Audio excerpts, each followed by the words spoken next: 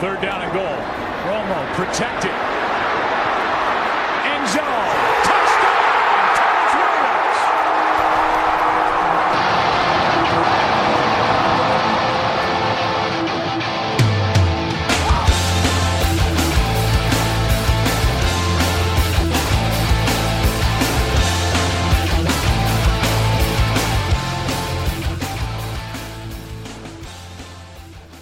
You know, one of the things about Christmas is you go from family to family, right? Like, oh yeah, you got to go to your mom's place and your dad's place, and then you got to go to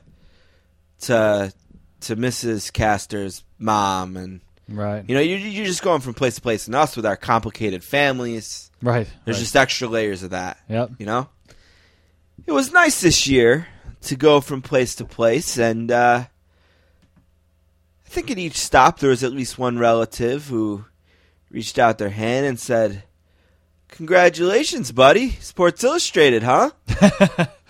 It's like, oh yeah. I think we did do that. Yeah. Thank you. Yeah, that was really cool to be mentioned in that article. I kind of jokingly said on either my Facebook or Twitter, I said something nice about Richard Deitch on Twitter, which I'm sure he hated. But I said on Facebook, I kind of joked around like it's nice just to be nominated. And I think too many people took that seriously, like we were actually nominated As for if something. there was right, like an awards ceremony. Right. But no, I mean, we got an honorable mention, but to be mentioned on that list is the only... Well, here's the thing about it. I want to clear up some misnomers about that. Okay. First off, I think when I told you, you didn't really realize the scope of it initially. No, I think someone tweeted you or something? Yeah, we went out to buy a bottle of wine at a winery for my aunt. Okay. So we're like in Niagara County, and I get back in the car, and I got like 3 tweets from listeners. And they have wine stores right around your house. Well, it was close. Okay, that's true. it's not far. It wasn't right. far. And we went to this specific one because when the first lady had her party that your wife couldn't go to because she was pregnant, you know, they went around the and shower, whatever, or not the shower, no, not the but shower. the fucking not the bachelor party, but whatever the opposite of that the is. Bachelorette, right? They went to a specific winery that my aunt just absolutely loved the wine from. I got you. So we did it. That's why we're there. Very thoughtful. Right. So we come out of there, and I got these tweets, and they're like, oh, you know, congratulations. I don't know what they're talking about. So I just went to SI.com, and it was the front page article on SI.com, the 2014 Media Awards. And there was one person who said to me, you only got mentioned because you guys have Richard Deitch on your show. And if you want to make that opinion, that's fine. But I want to just counter it by saying he's on a lot of shows. Yeah. It's not like he only does our show. His job is to critique the media, and he isn't putting us on that list at the risk of his credibility because he comes on this podcast once in a while. No, and he's very good to us by retweeting us when there's relevant information he deems relevant, but he's also busted your balls before in the past when you would write to him and say, hey, we've had such and such on if you want to mention it. And he's like, no, I don't. I didn't know I was your PR department. So because it was him, my first thought was that's awesome because I know he wouldn't do that. He wouldn't do that just to pump our tires or anything. And you know, it was cool. We work hard on this. We really do.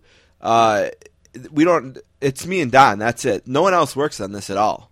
No, there is not another soul who does one thing on this podcast besides Don and I. And if you look at that list, the BS Report was the winner of the award for the best podcast of the year, and that's a great choice.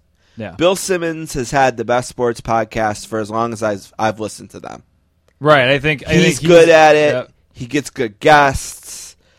He's brilliant at being able to bring his dad and his friends on and have people somehow still care about that. I think he's as synonymous with sports podcasts as his buddy Adam Carolla would be with standard comedy podcasts. So Deitch lists him as the sports podcast of the year. It's a great choice. And then he said, and these are almost like the he described it as honorable mention. And I kind of looked at it as, I narrowed down a list. This is what I picked as a winner. These are the other ones I considered. Sure. And when you look at that list, it's a Grantland podcast, an ESPN podcast, NFL Network, Rich Eisen's podcast, which is actually now a DirecTV platform. I mean, all of the other ones, and I loved how he wrote independent next to our name. Yeah, that's awesome. Yep.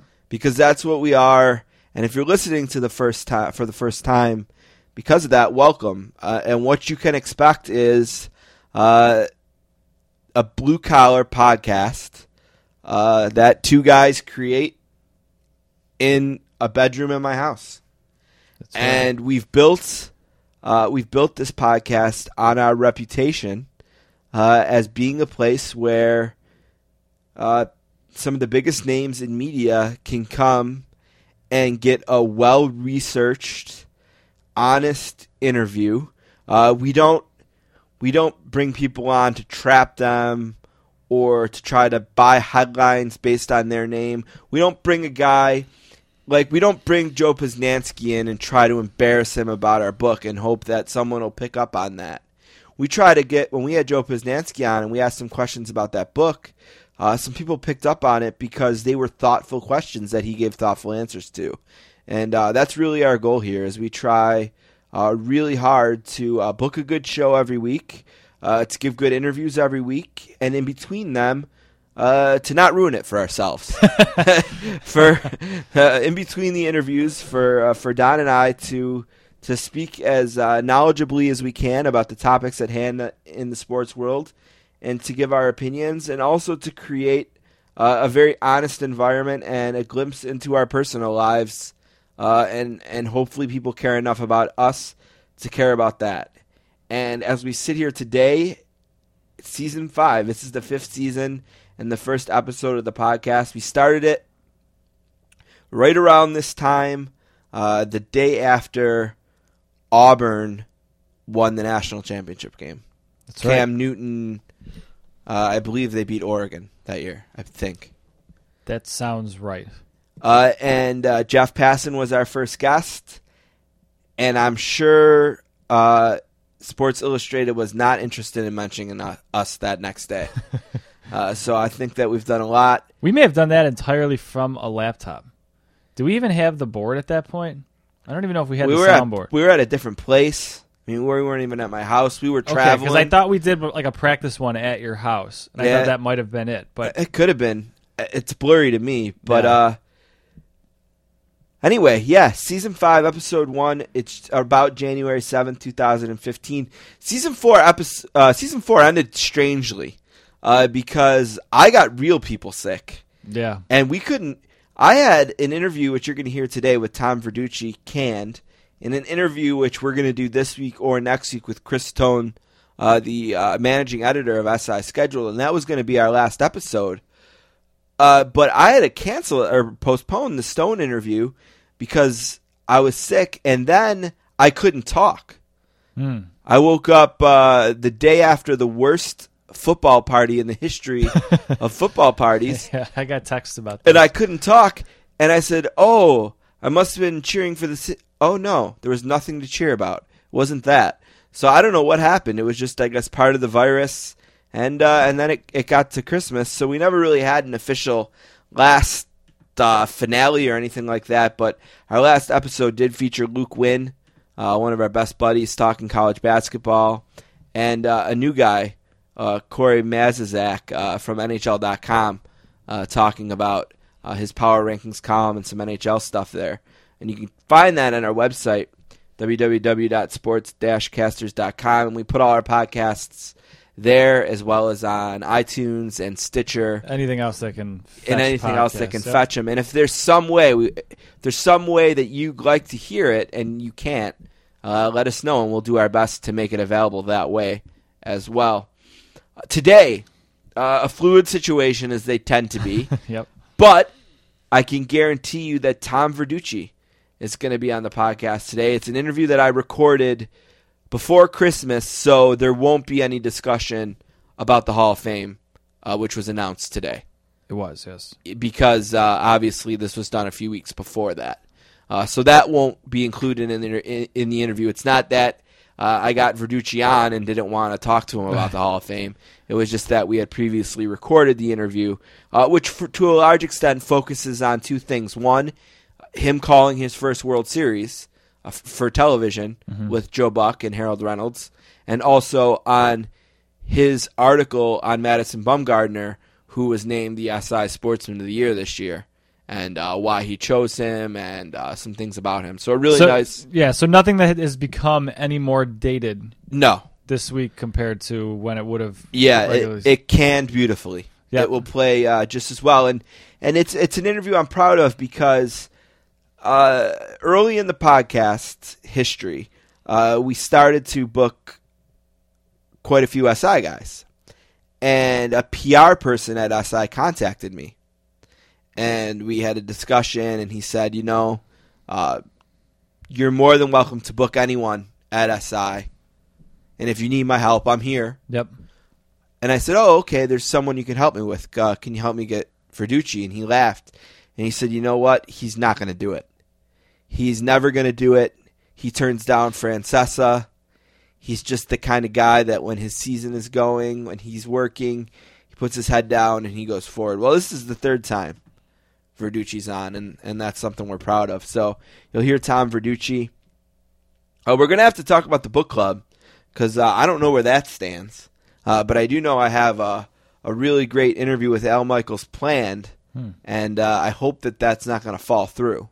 I think that maybe the publisher's intention was to sort of promise me the interview and kind of never deliver and hope that I went away. What she doesn't know is I'm not going to go away, and what she also doesn't know is we have a great relationship with John Wertheim, who is the ghostwriter of the book. Oh, okay. So I'm still really confident that interview is going to happen, but we have to figure out where we're at with books and the book club today. We just recorded an interview with Dan Wolken from the USA Today on the college football playoffs. So we'll talk about that with Dan. And we might mix in an NFL interview. We might not. We'll see. But we're going to start the show with three things. Let's play a game. All right. Count of 3. 1. Alrighty. I'll kick it off. 2. The oil patterns on a PBA lane are very, very difficult. 3. I might be able to beat Jamarcus Russell at quarterback. This is the funnest night ever. Did we just become best friends? Yep. Now let's move on to other business. As soon as the drop started playing, I took my headphones off and looked at Don and said, that wasn't douchey, was it? Yeah, to which I said, what part? So if it was douchey, I'm sorry. We're not douchey. We're just excited. We're usually far, far more self-deprecating than that. Yes. Yeah, we patted ourselves on the back for 1 minute. Maybe the first time ever. Three things. You want to start with football? Let's do it.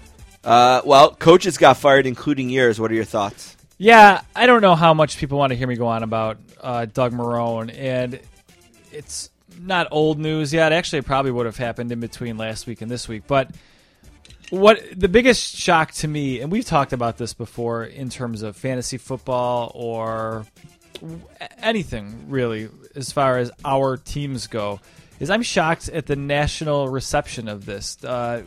It seems to have died down a little bit, but when it immediately happened, it was as if Vince Lombardi had gotten fired and was available. He's gonna have his pick of the litter. And there was one Jets guy that I should credit, and I'll find him while you're talking about something else. But he seemed to be the only guy that saw this for what it was. Marrone had a bit of a big ego, and that's kind of coming out from other sources now.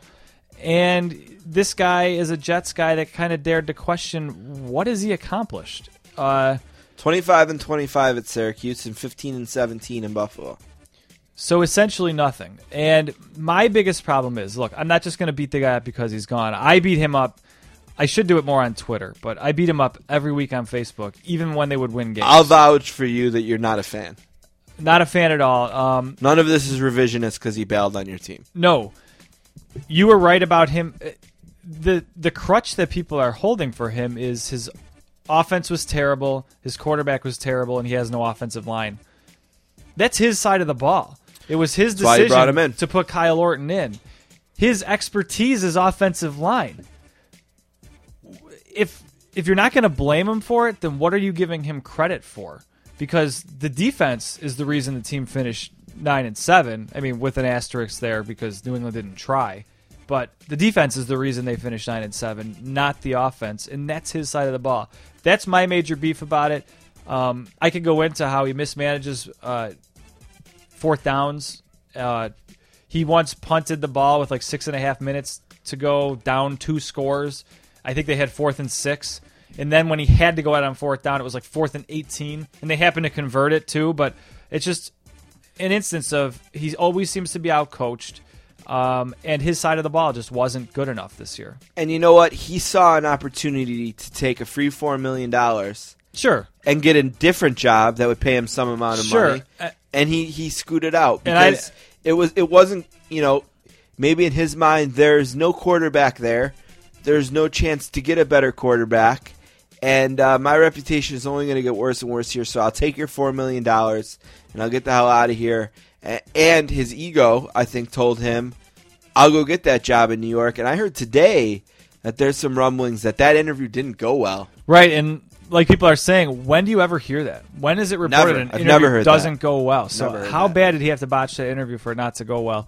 And look, it's his prerogative if he wants to leave and take $4 million. Yeah, his agent did a great job. Sure. Yeah, negotiated a great deal. But if part of the knock is he wasn't supported by the media here and he didn't have a quarterback, going to the Jets is the biggest head-scratching part. Although the Jets, I guess, could have a shot at Mariota or somebody else. Right. He had the chance to draft Geno Smith and didn't. So let me ask you this. In the past, when the Bills were searching for a coach, there was some limitations there. You knew that there was only a certain amount the Bills were going to be willing to pay. Sure. That doesn't exist anymore. So, if you can convince the guy to come here, you can literally hire anyone. Right.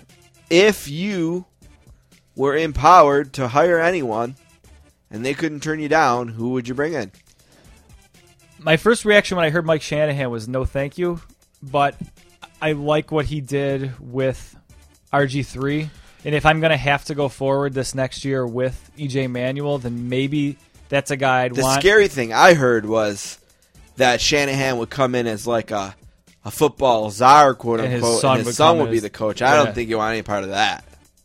Yeah, I don't think. Yeah, I don't know enough about his son. Do you like the idea of Frank Reich? Yeah, except for he's essentially had a cup of coffee in the NFL at this point. He hasn't been there very long. Done a great job with Phillip Rivers, though. Sure. Whose career looked somewhat dead. Right, yeah, any fantasy player would recognize that. And he had an MVP type year. He's not going to win it, but sure. Yeah, look, it'd be a popular move. I think it would be a move that would be easy for some fans to see as a pandering to the fans move, like when step in the past. Yeah, they've done that enough. So I mean, I'm hoping if they pick him, it's because they really want him and believe in him, not because they want to appease anybody. In certain guys' names, Adam Gase, I think his name is, the offensive coordinator for the Broncos. Guys like that scare me because how much? Well, you does don't the know offensive coordinator for the Broncos. You don't know if you're Peyton getting Manning. if you're getting Sean Payton or Mike McCarthy, or if you're getting just some other coordinator who just didn't work out. Yeah, I wasn't here for the interview, but I heard you when I was walking in talking about the Oregon Ducks coach. Like, is he just a beneficiary Chip Kelly, right? And that would be my fear there. What I do like is the guy's 36. I mean, that's essentially hiring me in a couple of years. So I would hope he's progressive. Heard they might. That'd be great. Yeah. No, not for them so much, but for me. I would. When Doug Marrone got hired, I thought he was Chip Kelly light. Like, that was kind of the thing. He's super innovative, and he turned out to be totally conservative. What I want is, it's easy to go back and poke holes in the trade for Sammy Watkins, but it's not because of anything Sammy Watkins has done. He's been super talented. He's looked good on the field. He's just been super underused. I want a guy that's going to get thrown the ball all the time, like Odell Beckham Jr. was throwing the ball all the time. I want a guy that's going to open up the offense and isn't afraid to throw a pick or two. So whatever is the opposite of Doug Marrone at this point. I want someone that's not at all conservative. Rex Ryan would be fun, but I don't see how you can bring in a defensive guy with Schwartz there already. So just give me someone. Would you give Schwartz a try? Yeah, I don't see why not. I don't know. I mean, deserves an interview, right? Sure, yeah, absolutely. And just you're still going to bring in a guy for the offense that's got to totally revamp that offense. I mean, you're not going to get a name like Shanahan then if Schwartz is your head coach, but I'm fine with that. So there's 5 jobs out there, and presumably someone's going to hire someone, and then they're going to start to fill in quick. So it's Buffalo, Chicago, Atlanta, the Jets, and San Francisco. By the way, I think the Jets made a massive mistake firing Rex Ryan. I know he's a cartoon character, but I thought he was a good coach that players play for, and his GM did a horrible, horrible job in the draft, bringing players in. Just a terrible job, and Rex Ryan kind of faced the brunt of that. Now maybe they're one of the least talented teams on offense in the entire league. His entire time there. Not his side of the ball, I guess. Yeah. But real quick, your team. Yes. Is Rob Ryan going to be spared? He might, and here's why. And this is bizarre to me, but I guess Sean Payton is a little self-conscious about how many defensive coordinators they've had already under him. Okay. And the belief might be that they didn't have any players on that side of the ball. Which seems a little crazy, doesn't it? A little bit? I mean, they're not totally devoid of talent. I would have fired him Monday. That corner that you're always talking Keenan about. Lewis was the MVP of the team. They had Jarris Byrd. I mean, not for long. Jarris Byrd, I think, played 4 games. Yeah, I mean, they're not totally untalented. I think I was surprised to hear that. It sounds like he's going to make it. They promoted somebody, right, for personnel? Yeah, I would have. They already fired a lot of his staff. Okay. You know, linebackers coaches, secondary coach got fired. One guy left to take a similar role at Vanderbilt. Okay. So there's certainly going to be changes. It just might not get that high. They're nuts. He should be fired. All right, yeah, and if you hopped on if this is your first podcast from the Sports Illustrated, we're a podcast out of Buffalo. I'm a Bills fan. Steve's a Saints fan. So if you're going to stick around, you're going to. That's our local teams, I guess. Yeah, we talk about them occasionally. Yep. Anything else about the Bills or the Saints that you think we need to talk about now, knowing we have a lot of other stuff to talk about? No. All right. Let's move on. One other thing I would say about the coaches. San Francisco has no chance to hire a guy as good as the guy they had. And that was the weirdest divorce in football. I have no idea what happened there, but they let go of a coach who took them to a Super Bowl. His record's ridiculous. 2 other NFC Championship games and missed the playoffs once in his 4 years. Yeah. 4 years, 3 of them he went to at least the NFC Championship game. So I don't know what went on there. He must be a really unsufferable human being to be around, I guess. I mean, he took the exact same roster essentially that I'm forgetting the linebacker that coached the team before him had. Singletary, yeah, it made them very good. And like I said, his record was ridiculous while he was there. Wild card weekend. Yeah. Boy, that wasn't that good.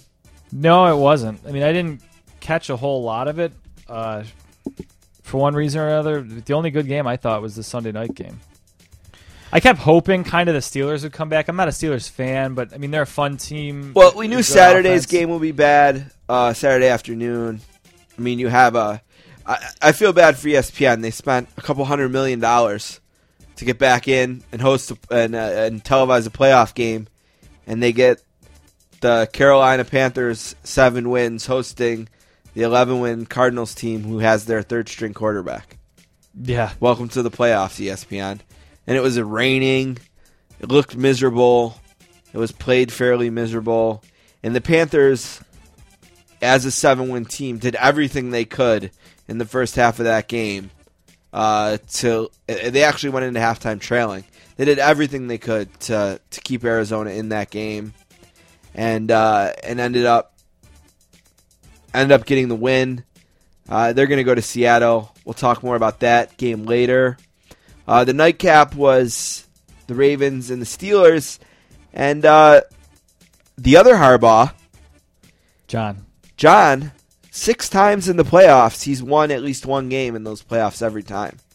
Yeah, and I was going to say something about this Baltimore game.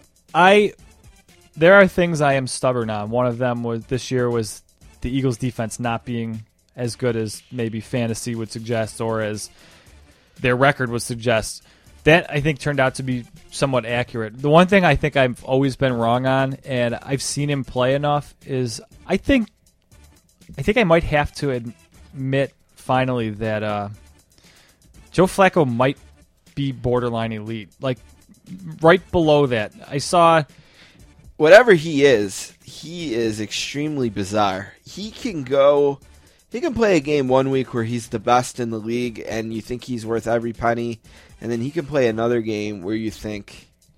He's what you'd want. He's a guy that gets better in the playoffs. He's a gamer. And I've seen Aaron Schatz does all the analytics type stats, and someone asked him today on Twitter, is clutch a stat you can measure? And he said no. Sure he said no. He said no. Clutch. He's right. like, you can't use it to predict future outcomes, but he says it is a good...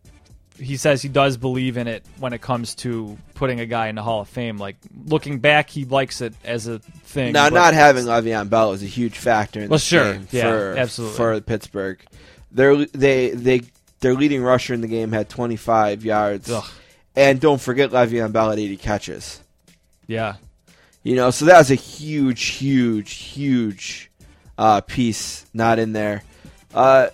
Interesting. What do you think of the Roethlisberger's injury? Did you see this?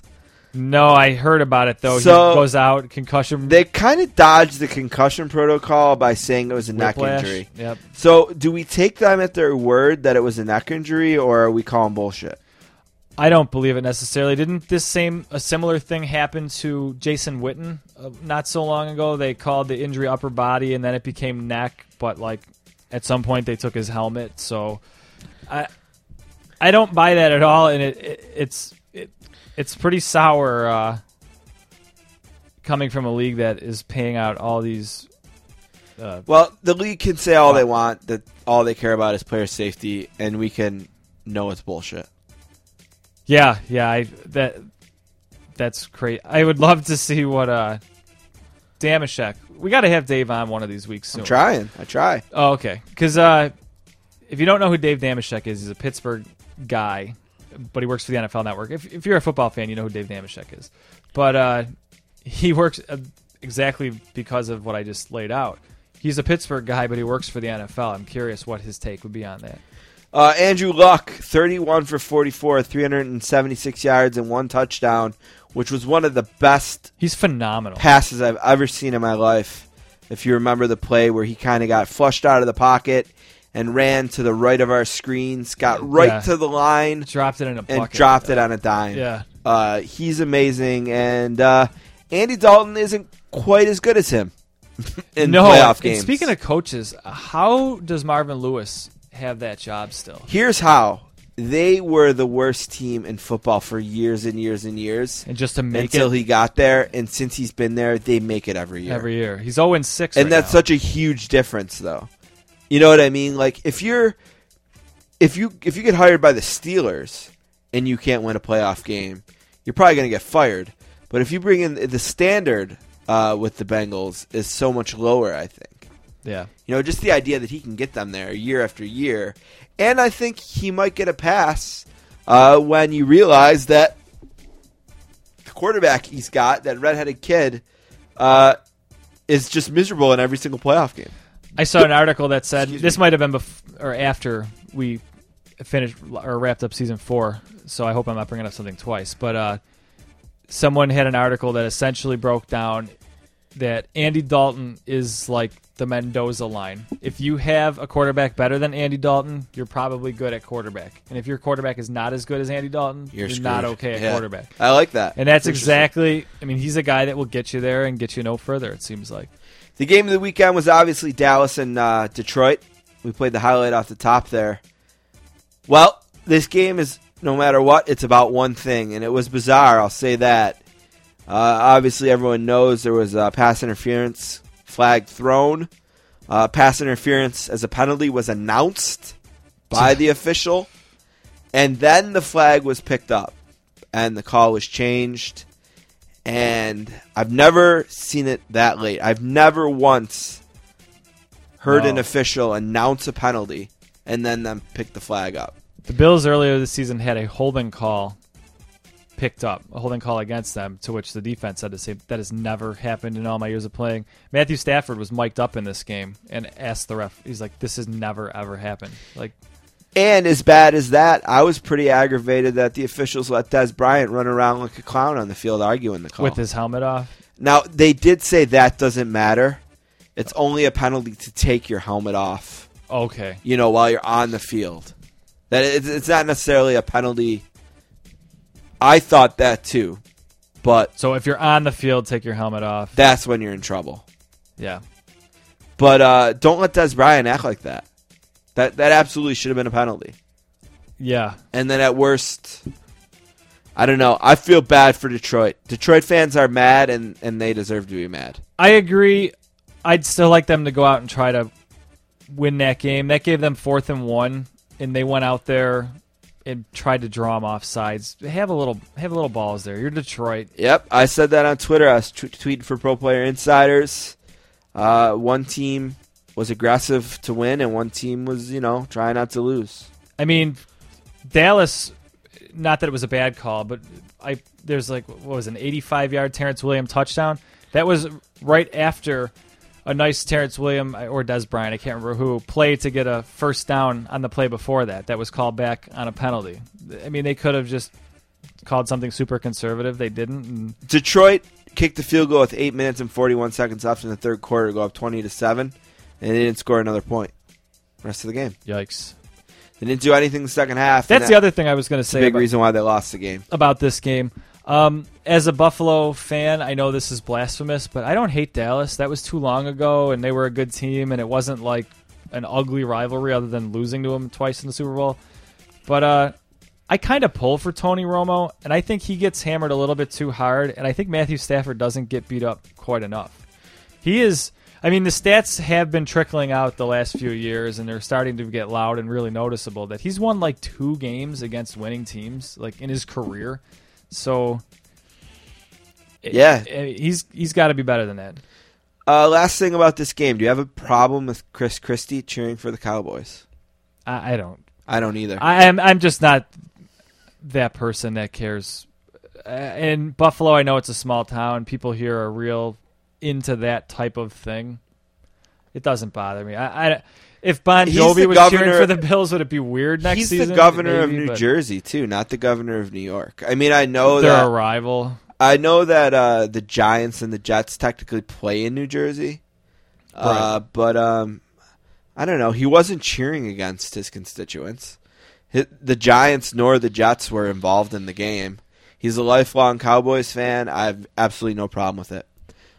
Music's over, and we still got a lot to go, so we got to move on. We'll talk about next week's games in the final segment of the show. All right, let's do it quick. We'll pick them. The college football playoffs. We're going to talk more about this with Dan Wolken, so we'll do this really fast. I left it in here because I wanted to ask you 2 things. Did you watch either of the games in the semifinals, and will you watch any of the national championship game? No, I mean, this is a regular segment of ours, too, where I get embarrassed about my limited sports knowledge, but I did not see either of the games. I do believe I will watch the national championship game. I do tend... What did you do instead? Just curious. What day were they on? They were on New Year's Day. Probably just family stuff. Or the wife... I've got a 2-month-old. The wife was getting ready to go back to work. School. Yeah. So it might have just been crap around the house type stuff. Nothing good. Nothing good. All right, but you do plan on watching some of the national championship games? I do tend to watch the national championship games, yes. which more often than my college football knowledge would suggest. The Major League Baseball announced the Hall of Fame class today, and none of the steroid guys got in. Which is a joke. Craig Biggio finally got in. I read. I think he missed it by 1 vote last year. I read a great stat that from just some person that tweeted at somebody I follow, and they said something like, "Well, you can't keep the guy with the 529th best all-time batting average out of the Hall of Fame," but Roger Clemens, should never be in there. Randy Johnson, Pedro Martinez, John Smoltz, and Craig Biggio made it. Mike Piazza is up to 70%. He's going to get in. How did Pedro Martinez not get 100% of the votes? Well, Greg Maddux didn't. Who votes on this stuff? Baseball Writers Association of America. They are the most curmudgeonly. I mean, nobody makes it about themselves more than the Baseball Writers of America. Are they going to petition the league to take wins away from these steroids? Like, some of these guys were never even caught doing steroids. Well, maybe this entire list was, but you need to get 412 votes or 75% of the 549 ballots cast. Randy Johnson got the most votes with 534. So 49 people did not think Pedro Martinez was a first ballot Hall of Famer. Now, part of it is you can only vote for 10 guys. Yeah. But okay, which is silly. This is when I happened to play fantasy baseball a little bit. If anyone remembers, what was it called? Sandbox?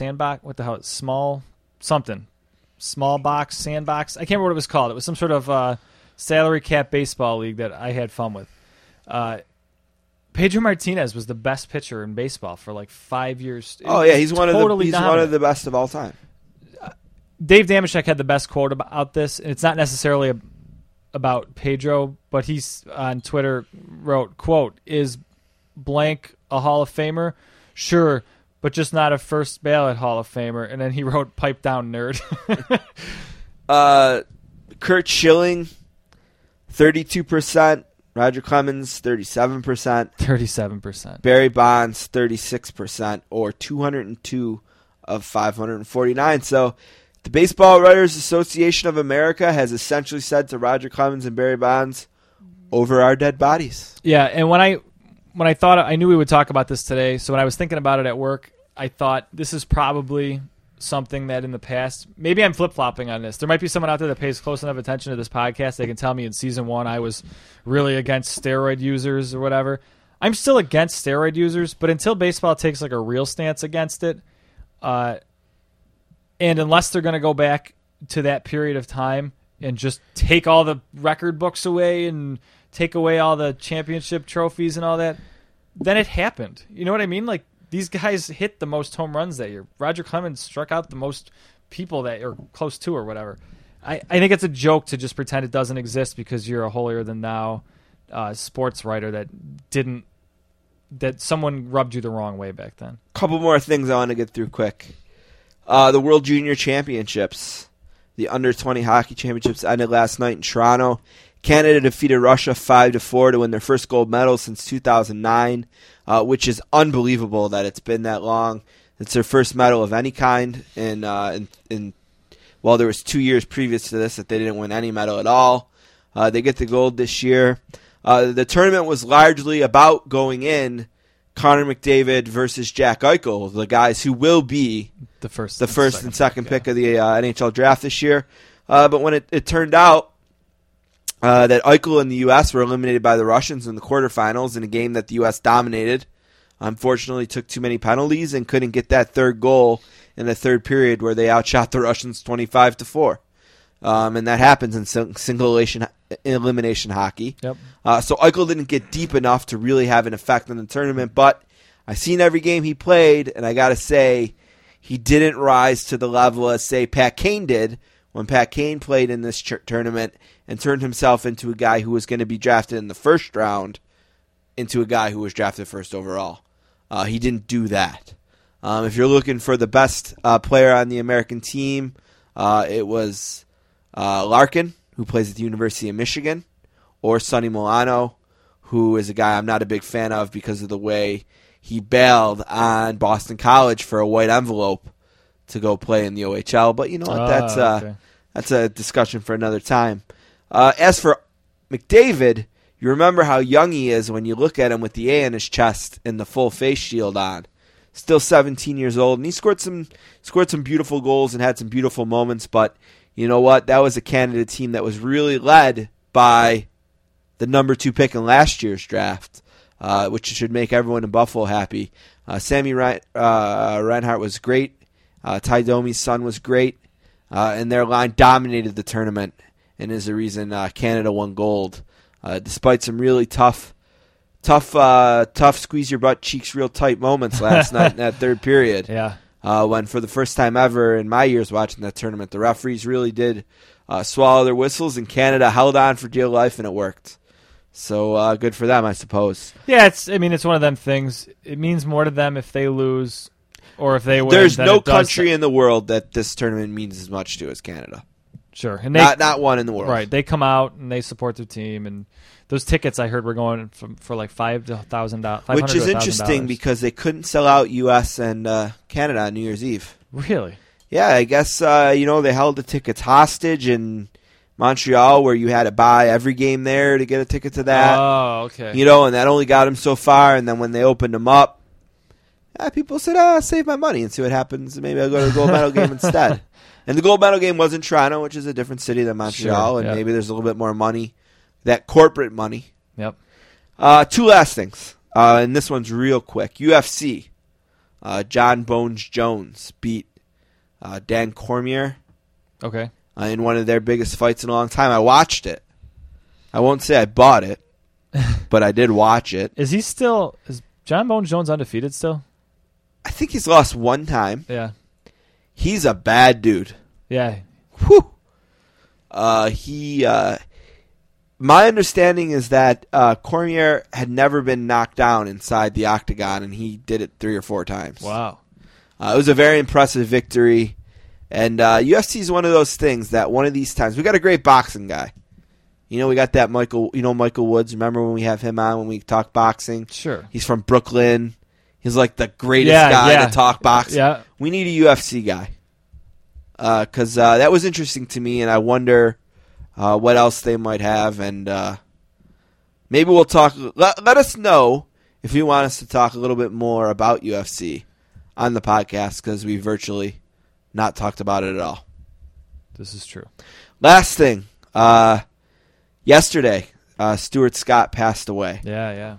And I'm at the age where when I was in high school, my TV woke me up. It turned on at 7 o'clock every day, and Sports Center was on. And I don't know if Stuart Scott was on at that hour or not, if it was other times that I watched Stuart, but he was one of the guys with Eisen, who's been on this show, and other guys that are synonymous with that show. Kilborn.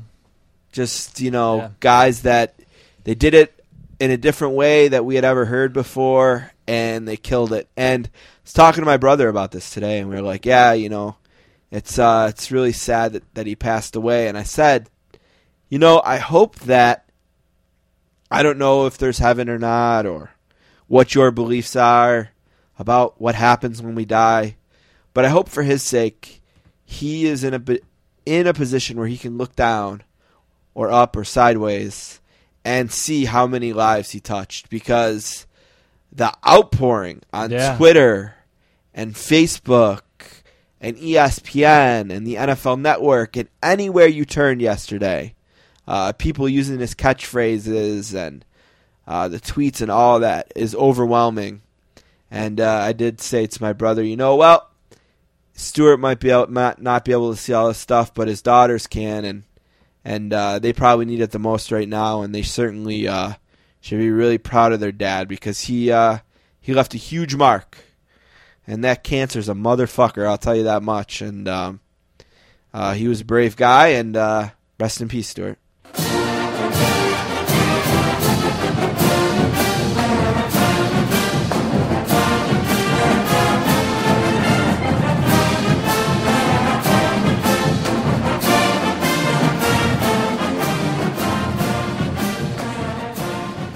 Our next guest is from East Orange, New Jersey, and is a graduate of Penn State. In 1993, he joined Sports Illustrated, where today he is a senior writer and one of the magazine's top baseball writers.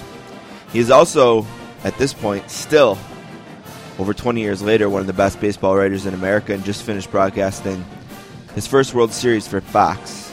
He's making his third appearance on the Sportscasters today. A warm welcome to Tom Verducci. How you doing today, Mr. Verducci? Good. Thanks for having me. Thank you so much for being on the podcast. It's a great sense of pride for us every time you come on. Thank you. So much I want to talk to you about. The first thing I want to ask you, just real quick as an aside, have you been to the Pagula Ice Arena on the campus of Penn State since it debuted a few years ago? I have not. It's too hard to get tickets. Yeah, here it's sold out every time. I've heard great things about it, but I have not been able to actually see a game there yet. Yeah, it's definitely an exciting thing that Penn State's got a D1 hockey program, that's for sure. And Arizona State has got a hockey program. We just need to get one in the state of Illinois. But D1 hockey is a great thing for your college, and I'm sure everyone at Penn State is glad that that's there at the very least. So, like I said, thanks for being back. We really appreciate it. It's been a bit since we talked to you. I have January 2012, and there's been a lot, obviously, that's gone on since then. First thing I want to talk about is Sportsman of the Year, though. We do this every year with whoever is the author of it. And last year, I remember one of the big things wasn't the most popular choice, and it seemed like when you got other people, like, you know, okay, I don't like this choice, I would have picked. It seemed like it was a baseball person, whether it was Ortiz or Rivera were a lot of the names last year that I heard. I haven't heard as much of that at all this year, and obviously part of that's because Madison Bumgarner is such a great choice for this. But I was thinking about it a little bit and wondering, Sportsman of the Year in Sports Illustrated, it's very Americana, as is the baseball itself, and I wonder if maybe people get upset if there's some kind of connection there. Maybe I'm reading too much into it, but I feel like maybe subconsciously. We have this connection, like it feels a little bit better when it's a baseball person. Yeah, I think there's some truth to that. I mean, I'm biased, of course, but I think no sport has the kind of history that baseball does, especially attached to American history. Most especially, I think of Jackie Robinson, and really think about the civil rights movement, and really go back to Jackie Robinson kind of kickstarting that in 1947 to make it be possible that we would have a fully integrated society. It happened on the baseball field first. I also think there's something to the fact that just the way baseball begins in the springtime, takes us through the summer, ending in the fall, and then when you start thinking about, well, that's sort of the end of the year and wrap things up, the end of the summer, fall turning to winter, so that the season itself fully embedded within the calendar year, the baseball season, it's still fresh in our minds about how the season just ended. In this case, the World Series, and especially Game 7, that'll be fresh in a lot of people's minds for a long time because it was so memorable. Yeah, absolutely. You know, it's a really interesting tie-in here when you think about Madison Bumgarner. He won this based on what he did during the World Series, and it also coincided with your first time broadcasting the World Series in the booth for Fox on television, and then you author the article. Just a really interesting synergy there with all of those things coming together. What I want to ask you, and put ego aside, don't worry about it, but did it make it a little bit more special for your first World Series to contain something that we'll talk about for hundreds of years, a really historic event? It wasn't a 4-0 pound. It wasn't, like the 98 Yankees and Padres. I have no idea what I think about when I think of that series. Does it mean something to you to have broadcast one that includes, it went 7 games, it was the return of the Royals, and it has this performance in all of that we will talk about in baseball for forever? Oh, absolutely. I can remember going to the ballpark that day, and I think I even said it on the air pregame, is that we're going to see something historic tonight. And you can say that with confidence because that's what Game 7 does. And Game 7 is the best day in all of sports. There's no doubt about it. You get more than 2,400 games distilled down to one game, and in this case, it actually came down to one pitch. When you talk about one pitch, the Giants either win the World Series, or the Royals tie the game, or if it's a home run, the Royals win the World Series. Everything down to one pitch. I mean, I certainly didn't see that coming. But in terms of what Game 7 gives us, yeah, I was certainly pumped about it. You know, and it was very cool, especially, you know, I've known we only saw one Game 7 in the previous 11 years. That had never happened before in the history of the World Series, dating back to its start in 1903. So I know how rare just a Game 7 alone is. So to have a Game 7 in the first World Series that I did in the booth, that alone was a real treat. I knew it going in, and obviously walking out of it, it was even better than I could have imagined it being. Can you take us through a little bit the play in the ninth inning, what it looked like from the booth, your unique perspective being there, what sticks out? Obviously, we've seen science break down, you know, if they would have sent him, he would have been out by such an embarrassing length and, you know, things like that. But what about the play sticks out? Did you notice he didn't necessarily hustle out of the box right away? What was your feeling initially when they held him at third, when the guys are kicking it around, the stadium, everything going around? What was your perspective of all of that from the booth? Yeah, well, I was watching the ball mostly, and first of all, couldn't believe that the center fielder kind of pulls up late on the ball, Blanco, and allows it to get by him. You're specifically playing a no-doubles defense to concede singles and keep the tying run out of scoring position. It'd be the equivalent of an NFL game where you're playing a prevent defense and somehow you let the receiver get behind you. So I was shocked to see the ball get by him. And then watching the left fielder bobble the ball like it was, you know, hot cookies that just came out of the oven, where he touched it and dropped it, touched it and dropped it. At that point, that's when I thought there was a possibility that Gordon would score. I never thought about that as the ball got by Blanco. But as Perez bobbles the ball in the outfield, I remember thinking, if he doesn't pick that thing up with his next attempt to pick it up, he might score the tying run. Right. So I did not see Gordon out of the box at that point. I was watching the ball. But, you know, looking back at the various replays and the angles on the play, there's no way Jershely could have sent Gordon to the plate to attempt to score the run, because at that point, it didn't take a good throw to get Gordon at the plate. It took any kind of a throw, anything other than the worst throw in the world. In other words, the throw from Crawford can be slightly off target, left or right, and Posey still has time to catch and tag and get the runner out. So I just didn't see the possibility, as good as Bumgarner was, of saying, you know what, we're going to let the World Series ride on sending the runner to the plate, hoping that we get a wild throw that eludes the catcher. You can't end the World Series that way. Yeah, the wild throw. So, right. To me, you can't take that chance. And I know the odds of getting a hit off Bumgarner based off the way he pitched the postseason were not good. But I thought it was better to give Perez a shot to take the swing. Yeah, and I mean, it wouldn't have had been a spectacular hit like the one that Gonzalez won the World Series on would have been good enough. You know, there was nothing spectacular about that hit. It's not like Rivera made a meatball pitch or anything there. You know what I mean? So I totally agree. Obviously, it's just interesting perspective to get your vibe from inside the stadium and what it was like at those moments.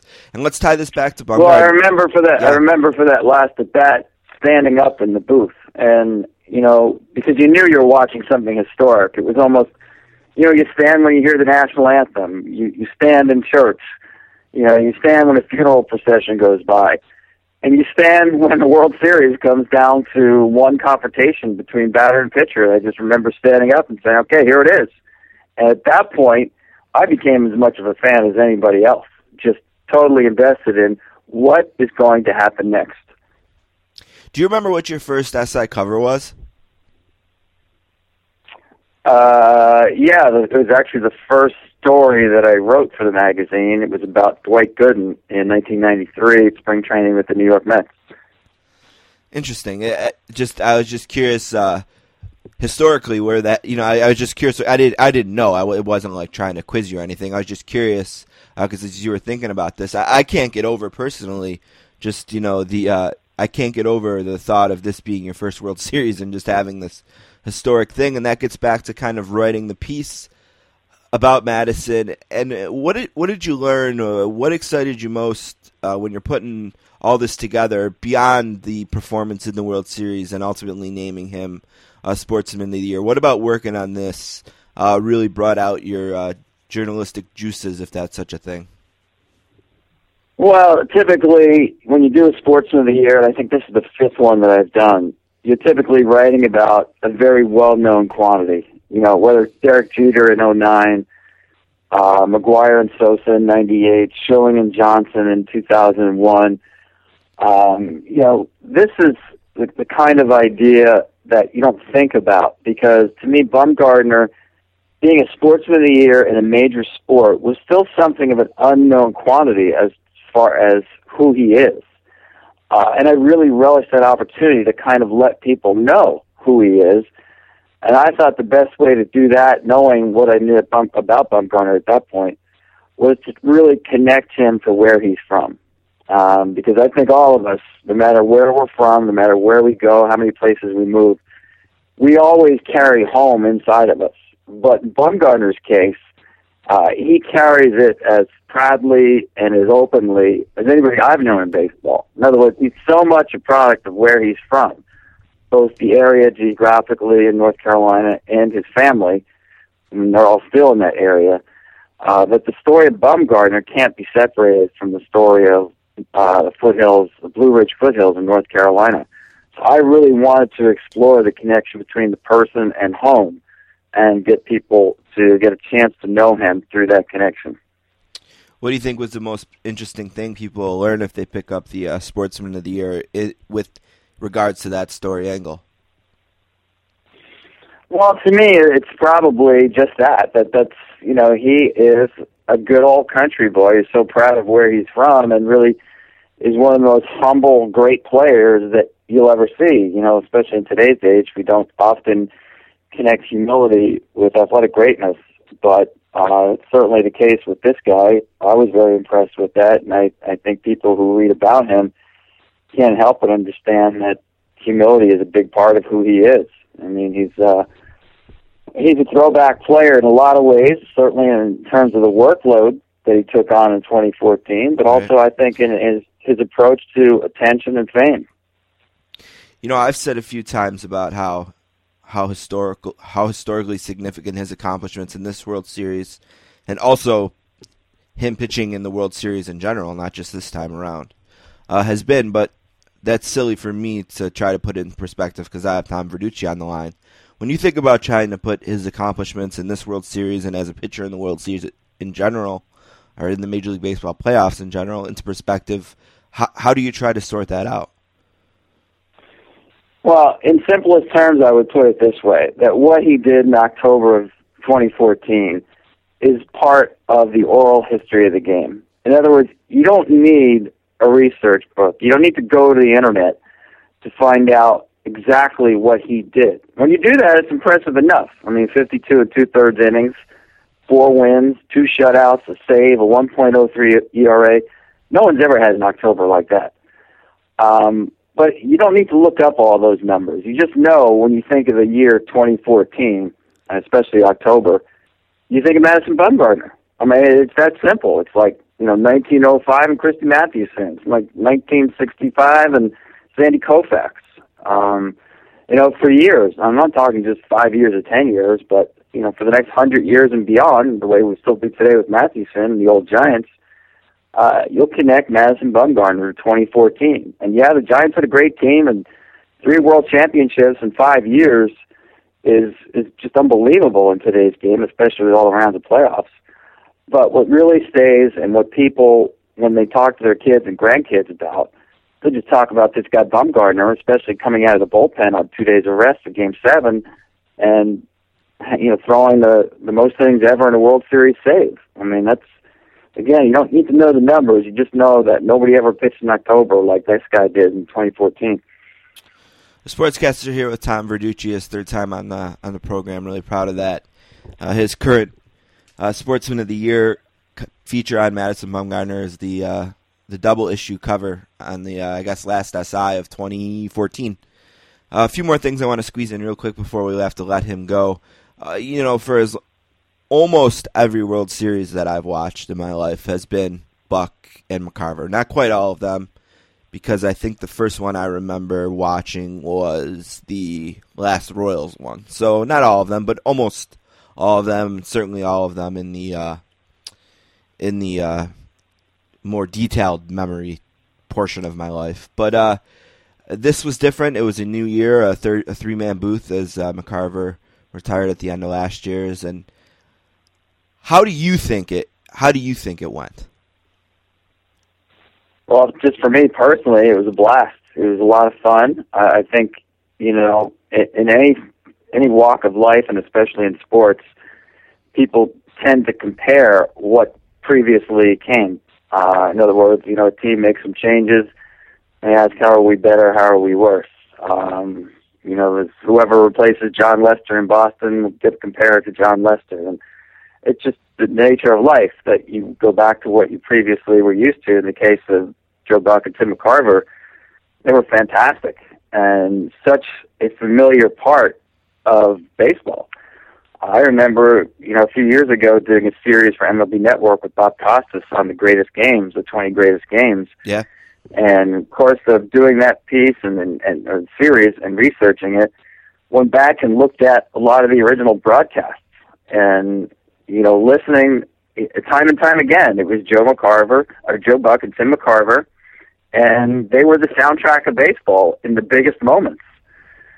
So, in terms of the three-man booth this year, being compared to that, being compared to one of the all-time great booths. So I just like to say, rather than compare, to say that what we did is entirely different. A three-man booth, any broadcaster will tell you, is very different from a two-man booth. And I think, just judging it on its own merits, I thought it was fresh and interesting on that perspective alone. It's not often you get, especially in baseball, a three-man booth together, and I thought it worked really well because of the chemistry among the three of us. Let's face it, that's the only way you're going to have three voices in a booth, and including one or two down in the field with Ken Rosendahl, Aaron Andrews. You really have to have chemistry between the people for it to work. You want to feel like when you're watching the game, you're hanging out with some buddies watching the game. And, hopefully we got there. I just know among the three of us, the chemistry I felt was really good. And only will get better going forward. Did you think having a three-man booth took a little bit of the pressure off? Had it been maybe just you and Buck, or Reynolds and Buck, or anyone else in Buck, that there would have been a little bit more pressure of, as you can specifically say, this is the guy replacing the guy, which everyone says in sports you don't want to be? I don't know about that because, what is pressure anyway? It's such an intangible thing that, I don't know how you measure it. It's like measuring air. There's no really way to measure whether there's more or less, but I will say I think it's more difficult just technically to do a three-man booth because you just have more people, to be honest with you, who have very good points to make and calls to make, and knowing how to divide up that time. It's actually easier in a two-man booth than a three-man booth. So just technically speaking, it's a little harder. There's just more plates being spun, but I think the upside of it also is probably greater because when it works, it sounds really, really good. All right, last thing.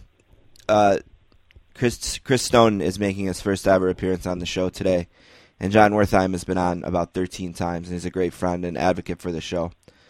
And both of those guys are essentially put in a position by those that be at time to lead the magazine into the multimedia age that is magazines now. It's no longer good enough to just be this beautiful thing that comes in the mail and has pages and words. You need more than that.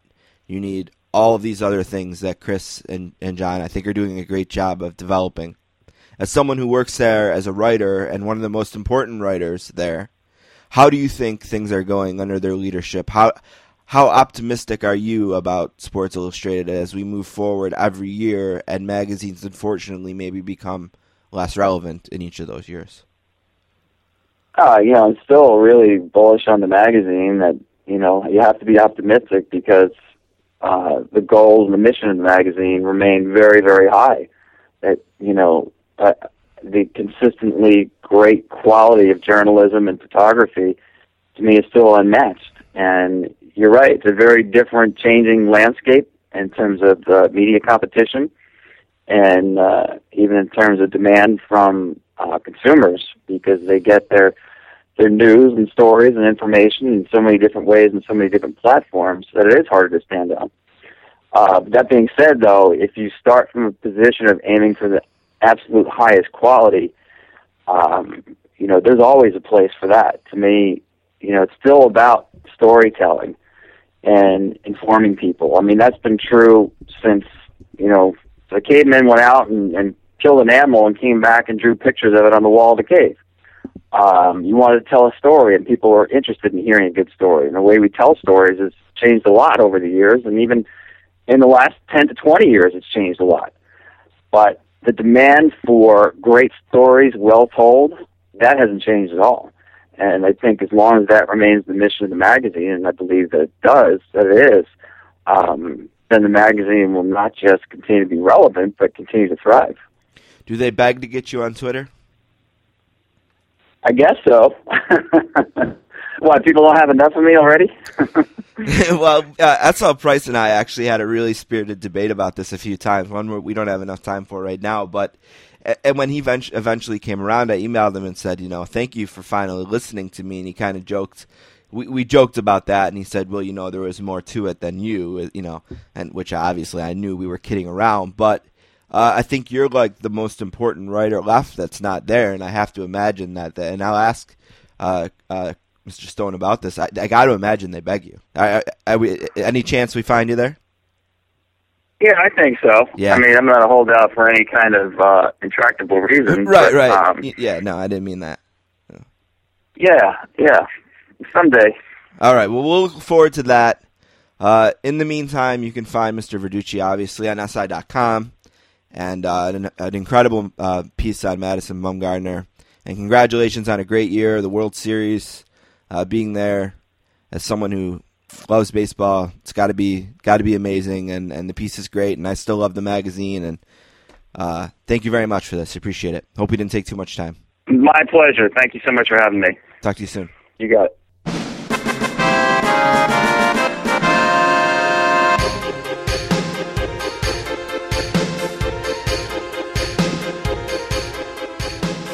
All right, we want to thank Tom Verducci for being on the podcast again. Third time in for Mr. Verducci. A lot of cool stuff there. Really love doing that spot again. We recorded that before Christmas time, so we didn't get to do any Baseball Hall of Fame. It's actually Wednesday, which is the day after Tuesday, which was the day that Don and I recorded all of our stuff. And we said that there might be some interviews beyond Verducci and Wolken. That's not true. That's all we have today. There'll be more next week. As for the book club, we kind of got to get organized. We got 3 books that we're kind of working on, and we got to see where we're at with them.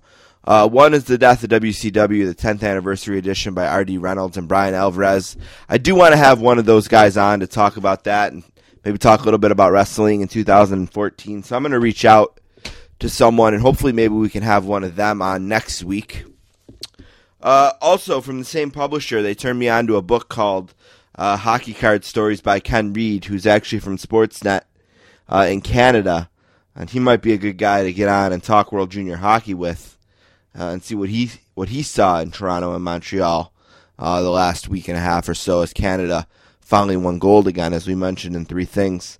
And then the big one, the one that I'm working really hard on, is Al Michaels' You Can't Make This Up, Miracles, Memories, and the Perfect Marriage of Sports and Television. And I'm going to do everything I can to get an interview with him either before he calls another Super Bowl this year or just after. So those are the books we're working on, and we're going to get organized with that. And then we're going to restart with some new books here in 2015. All right. So you just heard Verducci. We're going to take a break. We're going to come back with Dan Wolken, and then we'll end the show with some Pick 4.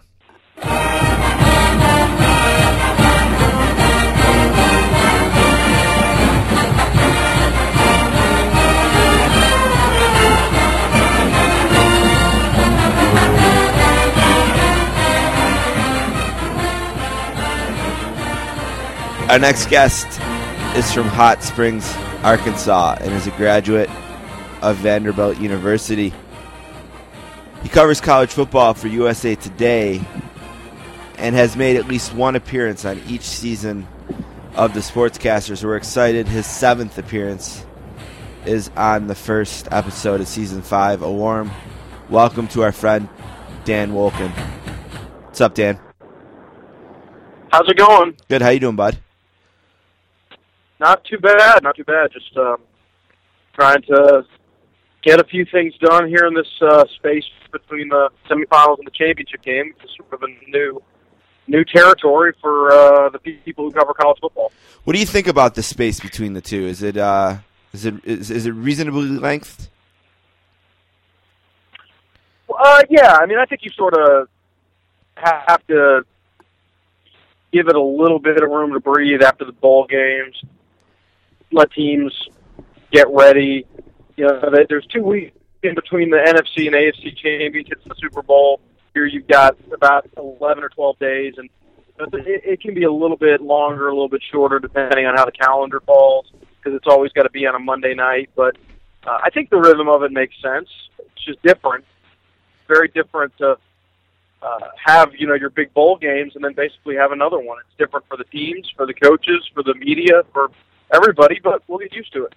Yeah, and, I knew it would be huge, but I don't know if I thought I'd wake up to read that the games were the number 1 and 2 rated shows in the history of cable television. I don't know if I knew it would be that huge. You? I don't know that I really thought about it in those terms, but I knew that the interest would be significant, especially when you have the big brand name programs involved like they did this year. Pretty hard to get more interesting matchups, at least from a television perspective, than the 2 Heisman Trophy winning quarterbacks going head-to-head in one game, and then Nick Saban and Urban Meyer, who have a rivalry that goes back, probably almost 10 years now, in the other game. That just sort of writes itself as a big story, and I think people were intrigued when you looked at the fact that this playoff thing had been percolating for years, and there's been all this build-up to it and talk about it, and it was finally here. I wasn't particularly surprised that it drew major ratings. I think that totally makes sense. You mentioned kind of the dream set of programs, and there's been a cynicism out there that maybe that's why Ohio State made it over TCU, that was a factor in the committee's decision. Do you buy into that cynicism at all, or is it just what I said, cynicism? Well, I don't know that I would call it cynicism necessarily. I just sort of always believed that if it came down to a close call, and it usually almost always is going to be a close call for that last spot, then brand bias would probably win out, because that's just sort of part of the reality that goes along with college football.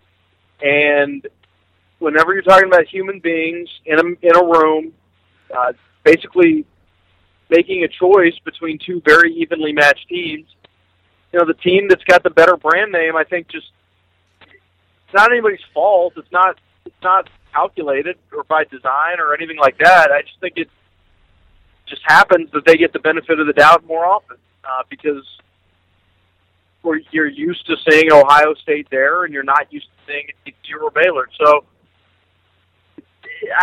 but again, I think all those teams are capable of winning. I mean, it's not.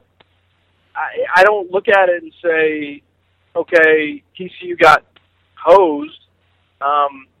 It was a close call, and Ohio State. I thought throughout the season, if you watched them, they very much looked like a team that could do this. The only complicating factor for them was the fact that their quarterback got hurt.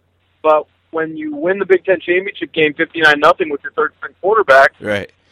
I think that was the impression that they needed to leave to get the committee to buy into them, and they did, and obviously the committee looks pretty smart about it today.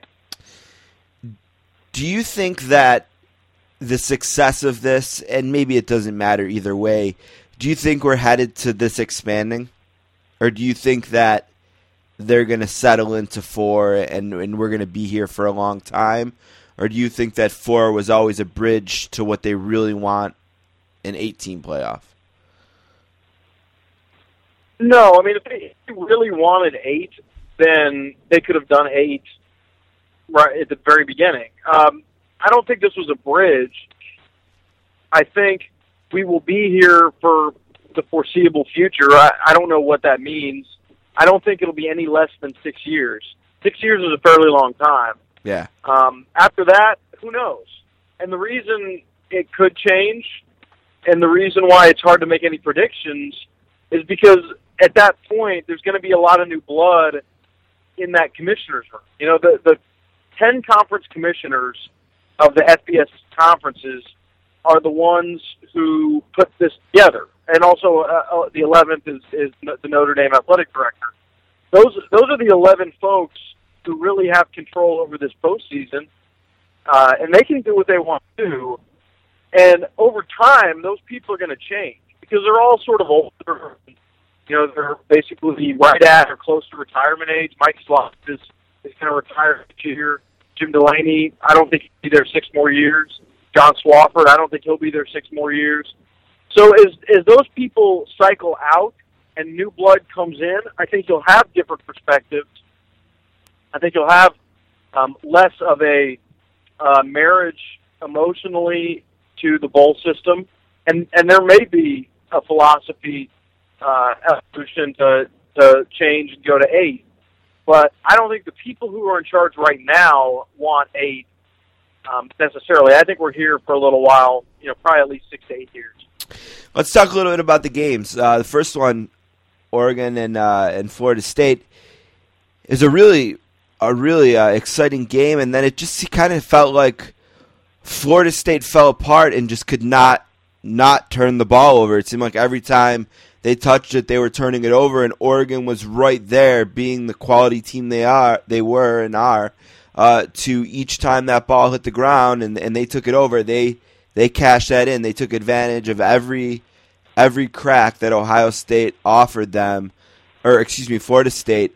Did we see Florida State fall apart, or did we see Oregon just impose their will and there was just nothing Florida State could do, or a combination of both? Well, I think that Oregon, the way they play and as good as they are, they put a lot of pressure on the teams they play. You know, and Florida State had some opportunities early in the game to relieve that pressure a little bit, and they just didn't take advantage. They got inside the 10-yard line twice pretty early in the game and came away with 3 points. So when you do that, it puts you in a position where you can't make a whole lot of mistakes. They just got to that second half, and there wasn't much margin for error. And that accumulation of game pressure that Oregon puts on you just eventually catches up. You know, where you have to score. Okay, you score, and then you can't stop them. They score, but the next time you get the ball, you've got to score. That adds up. It takes a toll. It did on Florida State, and it only took a couple, you know, bad plays to get themselves in a situation that they just couldn't get out of. So, you know, I think there was a little bit of implosion on Florida State's part, but I have to give most of the credit to Oregon and just sort of the way that they're able to, you know, dictate how the game flowed from pretty much the first quarter on. You know, I want to ask you about Oregon's coach. When they lost Chip Kelly to the NFL, I think there might have been a little bit of perception that Oregon football lost something they might not be able to replace. And obviously they haven't really missed a beat. They've had 2 incredibly successful seasons since Chip Kelly left. Are we watching a coach who's benefiting from Chip Kelly's players and systems in place? And is this something that Oregon needs to worry about going forward? Or did they really hire a guy from within the program who was the perfect person to step in and just continue what had been built there? Well, it remains to be seen long term how it's going to look, after Marcus Mariota and some of these players leave, and I think everyone sort of agrees that the window of opportunity for Oregon with this current group is closing. Now, that doesn't mean it can't open again down the road, but I think it was important within their organization to make a run at it this year because you do lose Marcus Mariota and some other very important pieces. I was one of those who believed that they would have a hard time getting back with Helfrich to a championship position because I do have a great amount of regard for Chip Kelly and what he brings to the table. But Helfrich has gone about it in a smart way. He's not changed a whole lot of stuff. He obviously has the respect of that team, which is very important. I had some doubts last year after they lost to Stanford, and then they came back and sort of laid another egg against Arizona. I wondered whether they would be able to get back to the truly elite level, but you have to give them credit this year. And I think they're probably in good position to win it. And there's no question people sort of look at it, and Helfrich is a very appreciated, underpublicized guy for someone who might win a national championship. It's a unique situation, maybe a little bit like Larry Coker at Miami, where you sort of inherited a Lamborghini, but he's done a very good job. One last thing about this game, and I want to ask you about the other one, and then ultimately the national championship game. Florida State is another team now that's going to have to move into a new era. Obviously, Winston's going to move on and go to the NFL. What kind of nucleus is in place beyond Winston? Did a door shut on Florida State last weekend, or is this still a team that you think will be contending for the playoffs in the next few years? Well, they're definitely going to be different moving forward. They have to be, because there's just going to be so much. They'll still be very talented. The way they've been recruiting the last few years, the way they're recruiting this year, they're set up to be a contender. I don't know that they will be next year necessarily. I think some things are going to have to break the right way for them. The schedule's got to pull behind, all those things. But I think Florida State is sort of now at the point where a bad year for them is going to be 9-3. That's sort of the floor for what their program is going to be moving forward, given the talent they have and being in the ACC. Pretty good position to be in. I would say pretty well set up to make another playoff appearance in the next 3 years. The Sportscasts are here with our friend Dan Wolken. He's at Dan Wolken on Twitter and covers college football for the USA Today. I got to be honest, Dan, 21-6. There was a huge part of me saying that's. Is there any movies we want to watch? Because this thing's done. I was shocked that Ohio State not only was able to erase that deficit, but really almost cruise in the second half. I know it was close, and they had to make some plays there in the end, but it never felt like Alabama was really that close to winning once Ohio State kind of built that lead up, and that's as surprising thing as I've seen in a bowl game in a long time. Well, it surprised me too, mostly because Alabama had played so well late in the season. They really seemed like a team that was figuring out offensively how to be successful. Defensively, had tightened up their pass defense, and you knew their front seven was a monster. But they got exposed. They didn't. Ohio State has great athletes on the perimeter. Urban is recruited and built a front seven defensively that I think would stack up well, to any in the SEC. That was a huge priority for him coming in. So it's not like Ohio State didn't have the pieces.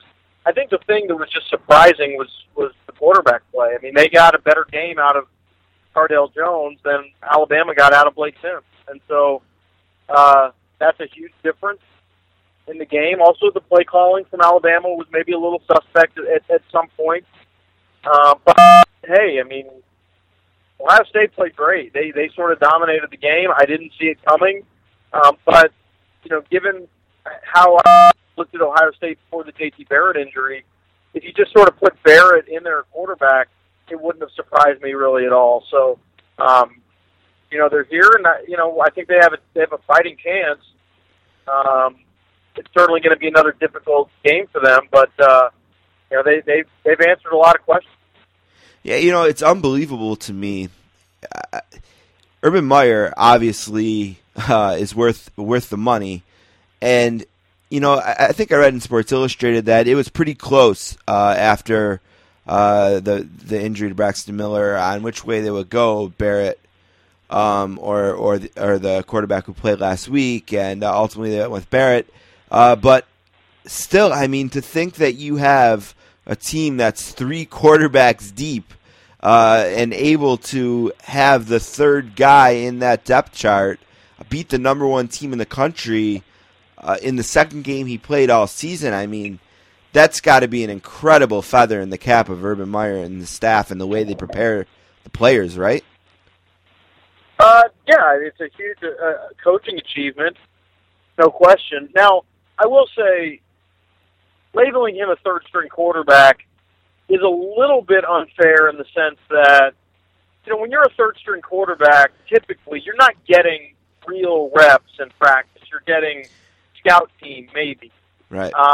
At Ohio State, he was getting second-team reps this year, probably going against the first-team defense quite a bit. So it's not like it's not like he was just sort of sitting over there twiddling his thumbs during practice. They were getting him ready all season in case he needed to play. But there's no question it's a huge coaching achievement. It's you know, when you look at just the fact that they had that much talent on the roster, it's pretty impressive. So, you know, you got to tip your cap to Urban Meyer and Tom Herman, the offensive coordinator. They've done a hell of a job. Yeah, and the running back, Elliott, that's 2 straight games with over 200 yards.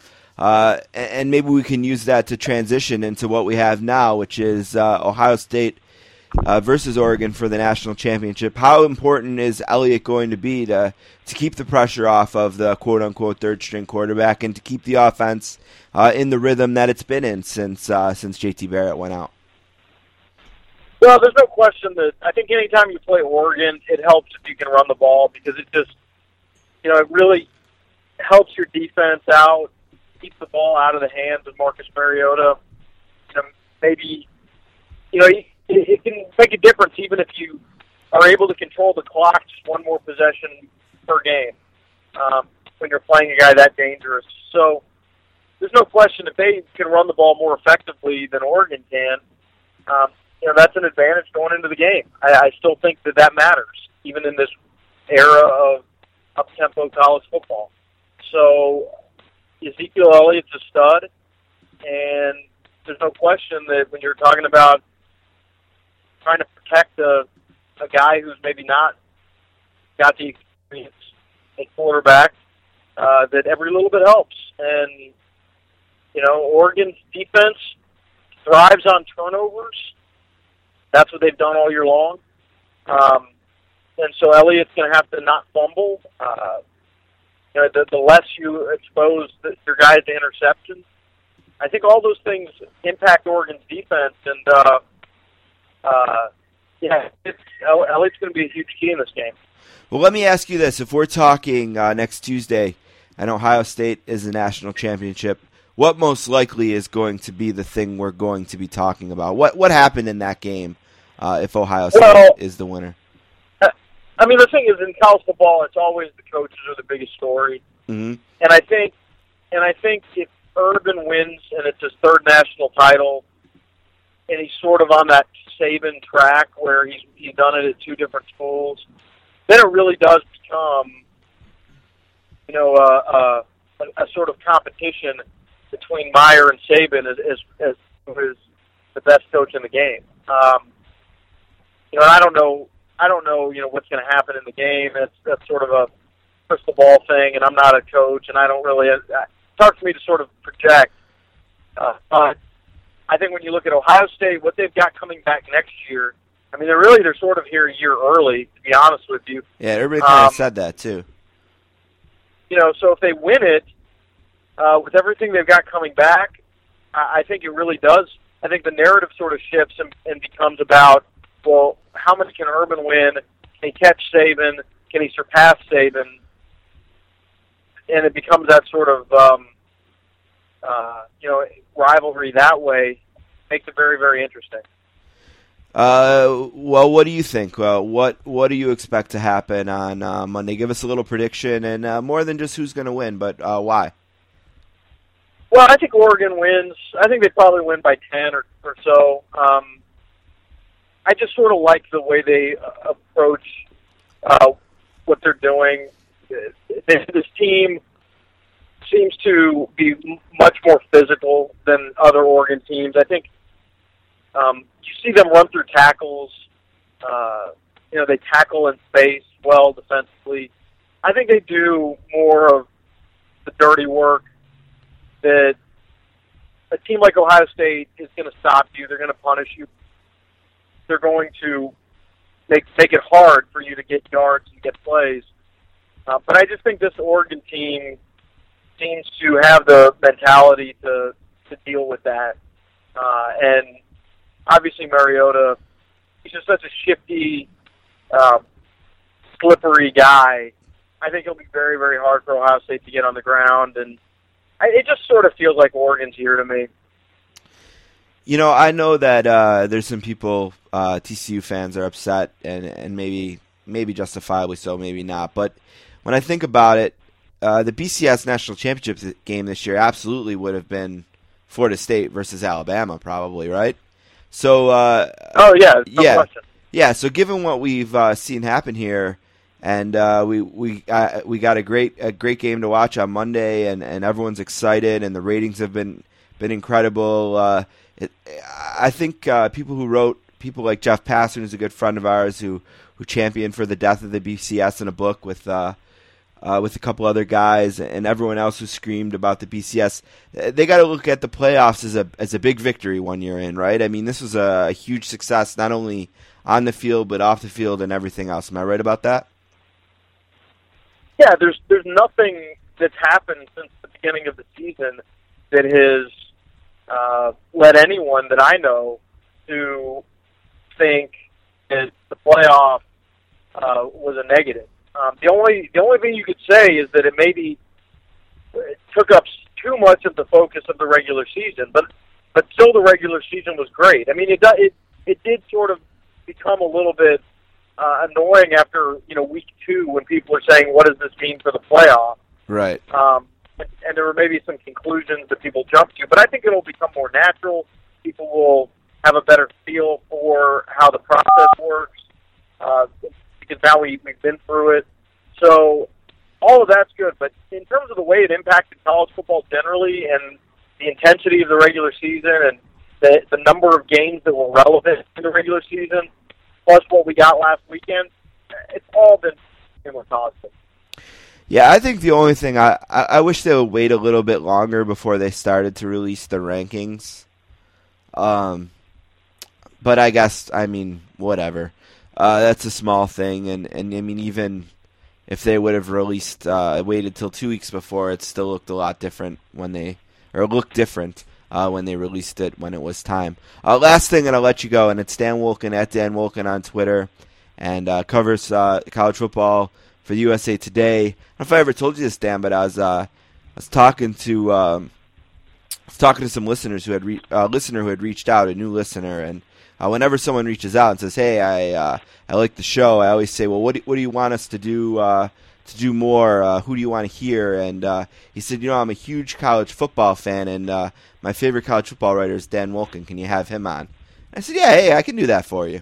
I don't know if I ever told you that, but someone out there, huge fan. Well, that's extremely nice. Yeah, huge fan of you. That's and extremely nice. It's probably a family member. It was your cousin of yours. Last thing I wanted to ask before I let you go, bowl season in general. looking back on it, what are you going to take away from the bowl season going forward? What happened that should be significant or something that we need to focus on and remember, either because of what it meant for a player this year or a team this year or moving forward? You can take it any way you want, but all those other games that were played all month, what should we remember about them or focus on them?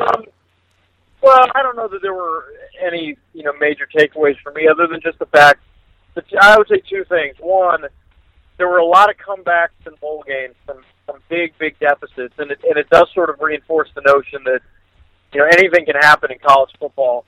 You don't see NFL teams come back from those kinds of deficits because the players are too good. They're pros. The systems, the coaching, all of that stuff.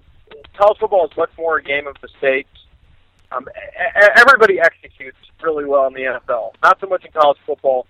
And I think that even though that creates a lot of heartache for some people, depending on which side you're on, it creates a lot of entertainment value, and no game is ever over. The second thing is, the people who say there are too many bowl games, and there are those people every year, I just don't buy into that. I don't know why people have a problem. So basically you're upset because some guys get rewarded. You play at a place like Central Michigan, and you get to go to the Bahamas for a week and play football. Why are people, especially people who don't care about Central Michigan anyway, why are they mad about that? What's the problem? What's the inherent problem with the fact that those guys get to have a good time and go play in a bowl game in the Bahamas? If you don't like it, don't watch. I don't know why people don't understand that, because for the rest of us who like to watch, it's highly entertaining. It creates programming on television that's sort of a dead time of year. Absolutely. And a lot of those games turn out to be really good, better than the quote unquote bigger bowl games anyway. So those are my two biggest takeaways, and that second one gets reinforced every single year because you hear those people every December talk about too many bowl games, and you go in and I just don't ever see that playing out in the reality of it. Dan, we mentioned the Twitter at Dan Wolken on Twitter. It's usatoday.com, and, of course, the newspaper itself. Anything else you wanted to mention for the listeners?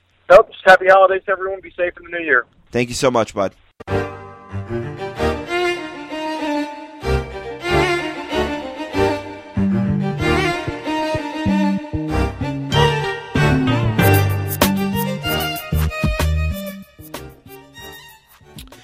All right, I want to thank the guests I know about as I record this, Tom Verducci and Dan Wolken. And that might be it, and that'd be a fine show if it is. But sure. I'm trying to get one more to maybe talk a little bit more NFL football if we can. If not, we'll do it next week.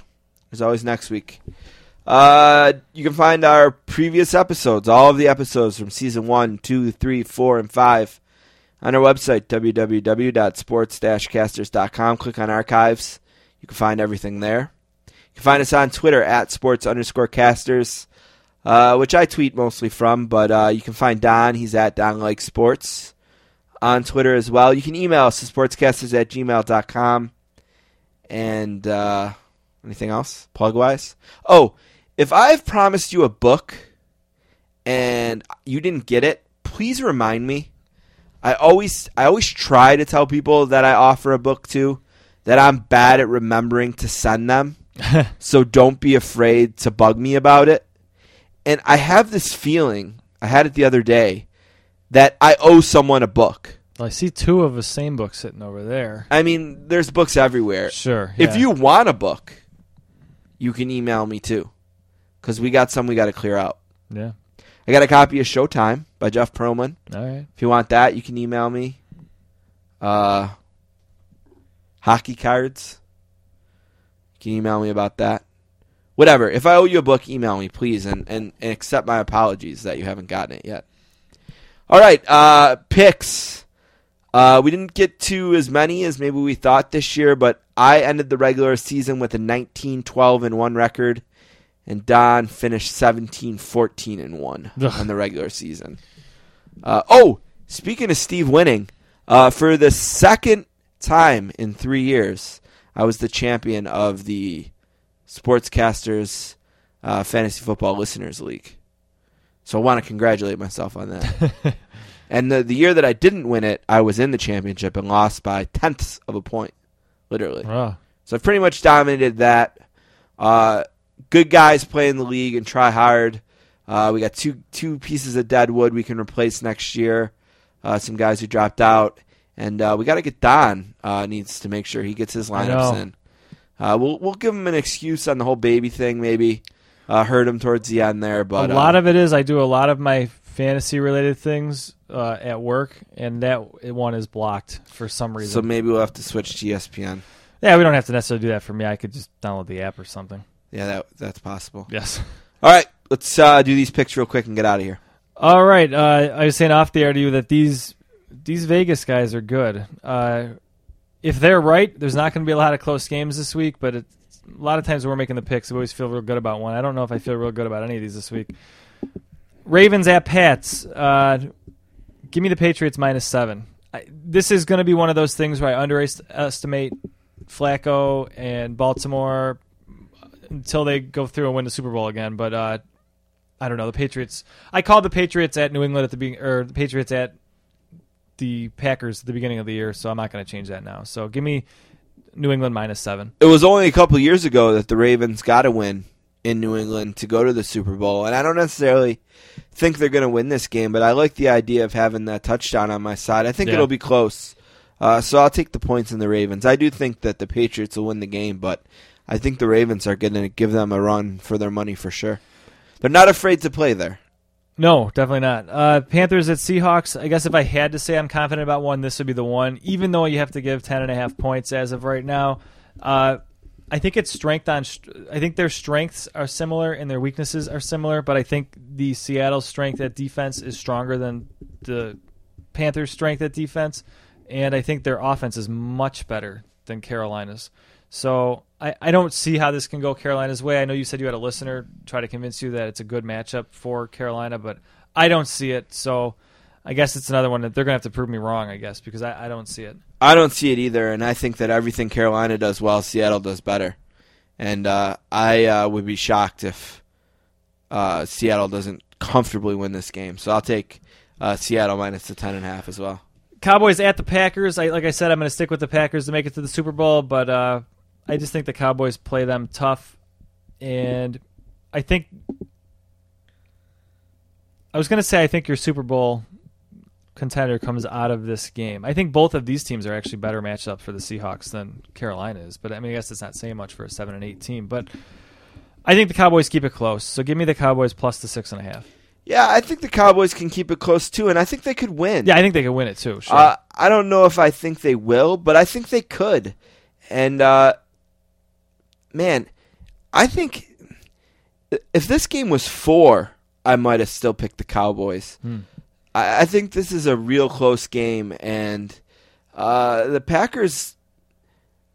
I watched the Packers really struggle in Buffalo against a really good Bills defense, and I know that really has nothing to do with anything except for it makes me feel like in the back of my mind that the Cowboys can be really competitive in this game, and there's something about the Cowboys this year. There's just something about this team, so I'll pick the Cowboys as well. Last game, Colts at the Broncos, maybe the sexiest matchup because of the backstories and everything behind Luck and Manning and all that good stuff. Colts are a 7-point dog in this game. I know they're on the road, but I think the Broncos are beatable. Peyton's looked human for, I would say, the last half of the season or so. And Andrew Luck just had a phenomenal game. So I think they're going to have a tough time winning it, but I think they can win it, and I'm getting a touchdown, so I'll take it.